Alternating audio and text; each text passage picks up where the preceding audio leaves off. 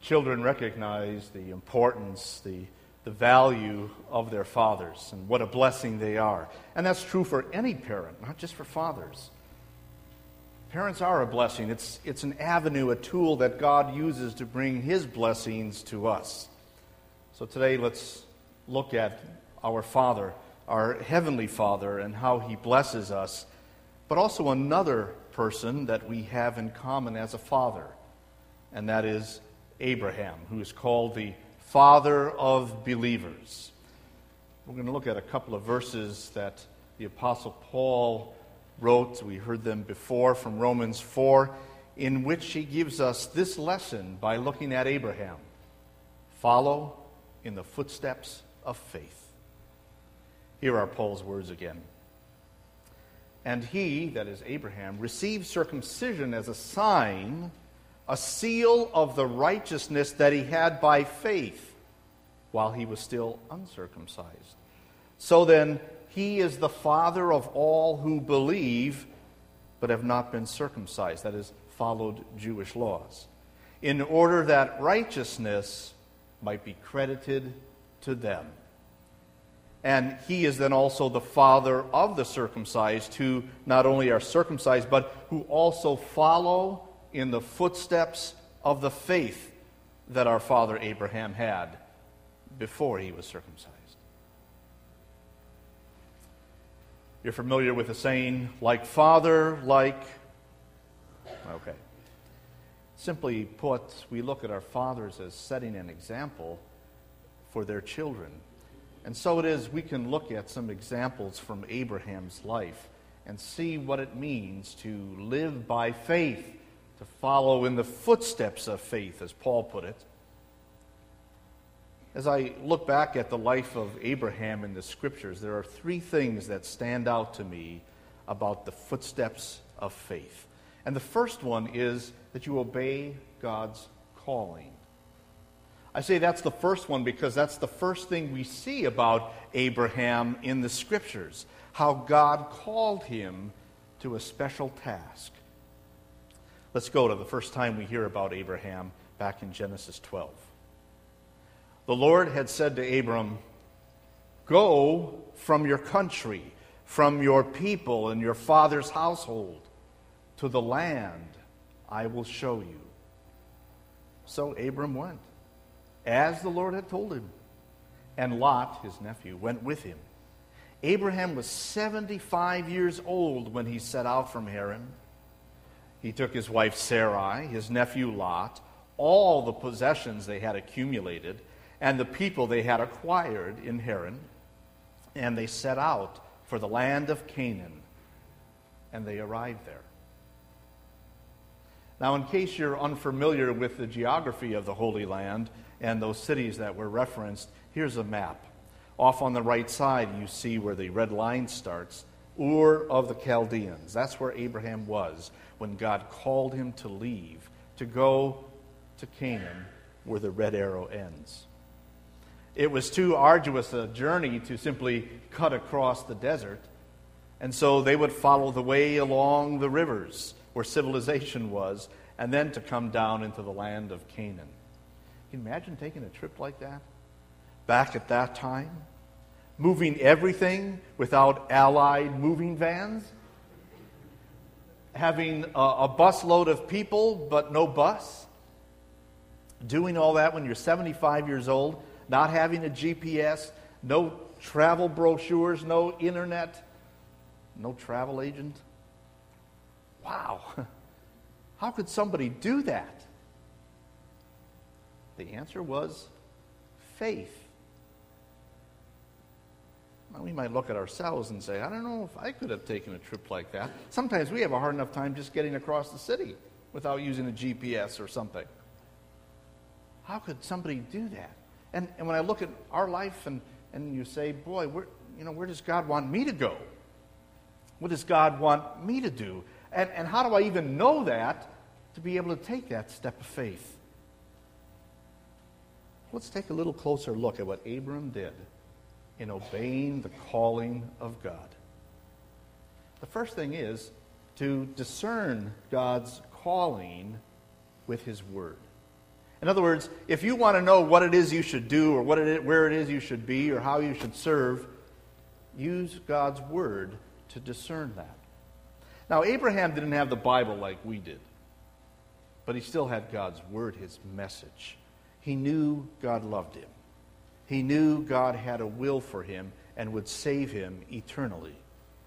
So God now, without the Scripture, would speak directly to the people. We don't know exactly what that was like, but Abraham knew this was the Lord calling him. It was the Lord who loved him and had a plan for him. So he simply used the word he had to discern, this is what God wants me to do. Then, after discerning that, he simply followed God's directing. Now, I think that's a miracle, right? Because men don't like to take directions. Men don't like to follow the paths given to them by others. They want to figure it out themselves. But Abraham, by faith, was going to follow the directing of God. I don't know if Abraham knew about Canaan before. Maybe he had been there, don't know. Maybe he found out from other people what it was like or where he should go. But it's not like there were travel brochures or signs and arrows and things like that. He simply looked around him. He listened to the voice of others, perhaps, but always following the command of God. And so he went there and arrived. And what amazes me, too, is that he was going to stay the course. There was no thought of turning back. Now, how do I know that? Because it says he accumulated everything he had. He didn't leave anything behind saying, well, let's test this out, and if it doesn't work, we can always come back because we still have our trailer or our tent here to live in or whatever else. He gathered it all. He gathered all his people, and he went. Now, I imagine that there were some challenges along the way. We know what it's like to travel a distance and have the challenges that we face. Imagine what it was like in that day. But he did not turn away from God's direction. He stayed the course. Even when he got to the land, we heard that description, it said it was filled with Canaanites. In other words, there was other people living there. But that didn't deter Abraham from believing that this was now his home. This was the land God was giving him. He stayed the course because this was God's will for him. Do you know where you should be in life? Do you know what God is calling you to do, to be, how you should serve? Start with the Word. Know God's will for your life with His Word. We have the blessing of that written Word. God's will is revealed to us there. It starts with the 10 Commandments as a summary of how we should live. There are many other directives in Scriptures too. And then we have those simple callings and directings of God. Look around and see how He is directing you with the people He's put in your life, the opportunities He sets before you, the open doors He walks you through, people and their needs. All of those are God's directing of your life. When you see that, then you realize this is where God wants me to go. And then simply follow in faith. Trust that no matter what you're going through, no matter what step you're taking, God will always be with you to guide you, to point you in the right direction, to support you along the way. That's obeying the calling of God. And that's the first footstep of faith that we see from Father Abraham. Now, we like to use the phrase faith alone, referring to our salvation. We're saved by faith alone, not by what we do. But it's also true that faith is never alone. It has a companion, a leader. That companion is God's promises. And so the second footstep of faith that we learn from Abraham is simply this: to trust God's promises. Now, there are two things I'd like to highlight about God's promises. And the first is this: God's promises are always kept. Let me give you an example from Abram's life. Right after God called Abraham to leave his land, he gave him this set of promises. I will make you into a great nation, and I will bless you. I will make your name great, and you will be a blessing. I will bless those who bless you, and whoever curses you, I will curse. And all peoples on earth, all peoples, will be blessed through you. Wow, some pretty big promises. And they were kept. Abraham did become the father of a great nation, the nation known as Israel. That was started thousands of years ago and is still in existence today. And I'm not just talking about that political country we call Israel today. I'm talking about us, the Israel of God. All those who believe in Jesus are identified as the children, as the sons, as the nation of Abraham. Millions, billions, maybe trillions of people throughout time. Indeed, that was a promise kept. And Abraham was supplied with all he needed. He was given that land. He was given protection. He was made a great man. We have evidence of that also. Right after Abraham moved, and then he journeyed down to Egypt, and then came back, we're told this. So Abraham went up from Egypt to the Negev with his wife and everything he had, and Lot went with him. Abram had become very wealthy in livestock and in silver and gold. God provided for him, not only with those possessions, but with people in his life as well. God kept his promise. And so you and I can trust that too. God will always keep his promises. And there's something else that's comforting and encouraging about that, and that is this: God's promises always bless. Really? We might wonder. If they are kept, sometimes I don't feel like I'm being blessed, and we might have some doubts about that. Well, even the father of believers, Abraham, had some doubts as well. Remember, he was promised to be a great nation, which meant he would have children. And we hear at the age of 90, he still doesn't have children. And he has some doubts. Let's listen in to this dialogue that he has with God. Now, after these events, the word of the Lord came to Abram in a vision. Do not be afraid, Abram. I am your shield. Your reward will be very great. But Abram said, Lord God, what can you give me since I'm childless? And the heir of my house is Eliezer of Damascus. Abram continued, Look, you have given me no offspring, so a slave born in my house will be my heir. Now the word of the Lord came to him. This one will not be your heir.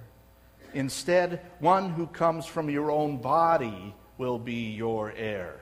And then he took him outside and said, Look at the sky and count the stars, if you are able to count them. And then he said to him, Your offspring will be that numerous. Abram believed the Lord, and he, the Lord, credited it to him as righteousness. Abraham was blessed through God's promises. Not only because the promise was kept, but this promise itself became a blessing. First of all, that promise gave Abraham faith or trust. Now, I can make a promise to you, and you may not trust what I say, if that will do it. But with God, when he makes a promise, that promise also works inside of us to give us faith, trust in it. Abraham believed God's promise without the physical evidence. It was through that trust then that God credited righteousness to Abraham. That is, he made Abraham right in his sight. Abraham knew he wasn't right with God. Abraham was well aware of his sinfulness and his doubts. The scriptures even record examples of that for us. So he's not the model Christian in that regard. but he was modeled in the fact that he believed God's grace to save him, to forgive him. He knew that simply by God's love, he was right with God. For you see, the greatest promise that God has given us is salvation by grace, by his unconditioned, unearned love, which comes to us through faith. The promises of God, trust them. That's a footstep of faith. Do you know the promises of God for you? As I was writing this, I remembered that on my bookshelf I had a little book called the Bible Promise Book. And I thought, well, maybe I could pull a few promises out here and share them with you. But the whole book is just filled with scripture passages that relate just a small number of the promises of God. And in the beginning, it gives us a list of the different categories. It talks about God's promise for belief, for children, for comfort, for courage, God's promise in death, God's promise regarding enemies, God's promise for faith and for fear and for hope, for joy, God's promise for love, and it just goes on and on. There's over 60 categories by this author taking the promises of God. By the way, if you want to look at a book like this, I asked our bookstore to pick up a few copies, and there are some available for a couple of bucks. But what this points out to me is this: God's promises are abundant. God has promises for every aspect of our life. You know them. Now trust them. But when you read the promises, you look at your life and you wonder, is it true? Are they going to be kept? How do I know? We have assurance that God will keep his promises because of Jesus. That was the greatest promise, right? Didn't God promise that he would send a Savior? And he did. His own Son, Jesus. Didn't God promise that we would be right with him? That all of our disobedience would be removed and all obedience would be credited to us through faith? It is through Jesus, who lived for us. Didn't God promise that somebody would die in our place as the sacrifice to remove all of our sins? He kept that promise in Jesus. And didn't he promise that even though we die, we will live? He showed that in Jesus' resurrection. And so we have the assurance that all of God's promises will be kept because of Jesus. In fact, the Apostle Paul highlights that for us when you continue reading on in Romans chapter 4. He says this: the words, "It was credited to him," that is, that account from Abram's life, "were written not for him alone, but also for us, to whom God will credit righteousness, for us who believe in him who raised Jesus our Lord from the dead. He was delivered over to death for our sins, and was raised to life for our justification." God's promises bless us. The words that Paul cites from King David earlier highlight that. David says the same thing when he speaks of the blessedness of the one to whom God credits righteousness apart from works. Blessed are those whose transgressions are forgiven, whose sins are covered. Blessed is the one whose sin the Lord will never count against them. We're blessed because of Jesus. And that's why Paul summarizes then, therefore, since we have been justified through faith, we have peace, wholeness, comfort, and joy with God through our Lord Jesus Christ. And that's why Paul would go on to say, he who did not spare his Son, but gave him up for us all, won't he along with him freely give us all things? And indeed, God keeps that promise and gives us all that we need. So, the promises of God, they are reliable because of Jesus. Take the footstep of faith and simply trust. That footstep starts by hearing the promises, believing they're true, trusting, holding on to them, and living by them. That's a footstep of faith. We know that the promises of God, though, are not just for you and me. We know that those promises are meant for everyone, literally everyone. And so the third footstep of faith, the third lesson of faith that we can learn from Abraham is simply this: pass on those promises. You see, one of the things that stood out in the Old Testament among those early believers especially was the passing on of the birthright, the privilege of now becoming the head of the family. But with that also came the blessing that through your line, the Savior would come. Abraham had that promise given to him, and he passed it on to his son, who passed it on to his son, who passed it on to his son, and so forth. And aren't you glad that all that so forth happened? Because you and I, thousands of years later, are the heirs of that same promise. Now, how did all that happen? Simply by teaching the Word. Abram and Sarah taught their children about the Lord. They passed on the promises. And their children passed on the promises, and so forth. What we learn is this: that faith starts in the home. Parents have the responsibility to pass on the promises of God. The church is here to assist parents to do that. The church is here to provide opportunities for that through children's ministries, through a school that we operate. But the responsibility starts first in the home. Teach the Word. We also know that since that promise is for everyone, we have a calling from God to tell every nation. For those promises included that promise of a Savior, that all nations of the world, all people would be blessed. And so God calls us to tell every nation about the Savior. This past week, I was in Phoenix for the convention of our church body, the churches of our church body in this section, this corner of the United States. And it was interesting to hear all the mission work that's being done all over the world, how God is opening new doors for us. And we, by faith, are answering that call, following His direction, trusting His promises, and spreading that word.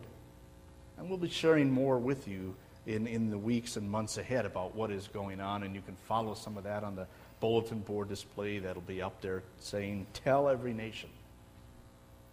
But what's also encouraging to me is how we're a part of that. It's not just somebody else doing it and we're just praying for them, but we're supporting them with our offerings and with our gifts. And we're doing that very thing here as well.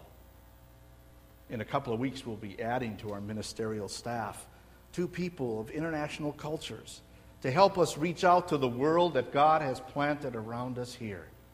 It's a reminder for us to obey God's calling to tell every nation. And you and I know the blessings of God's Word. We know its beauty, we know its power in our life. So we also know then how important it is for others to have it. So let's pass it on. Parents, this is your responsibility. I know it's summer. I know that sometimes it means, well, let's relax, let's change our schedules, but let's not change the opportunities to get into God's Word.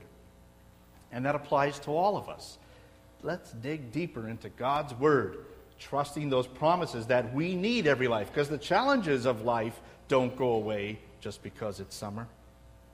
Let's grow in those opportunities, and let's make the commitment to keep telling every nation, to support the work that we have going on here and throughout the world.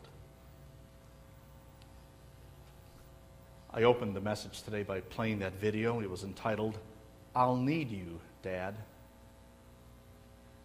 And that's true for every one of us in regard to our Heavenly Father. We need Him. The good news is He's always there and will always bless. The proof of it is in the father of faith, Abraham. So may God fill our lives with the Holy Spirit that we keep following in the footsteps of faith. Amen.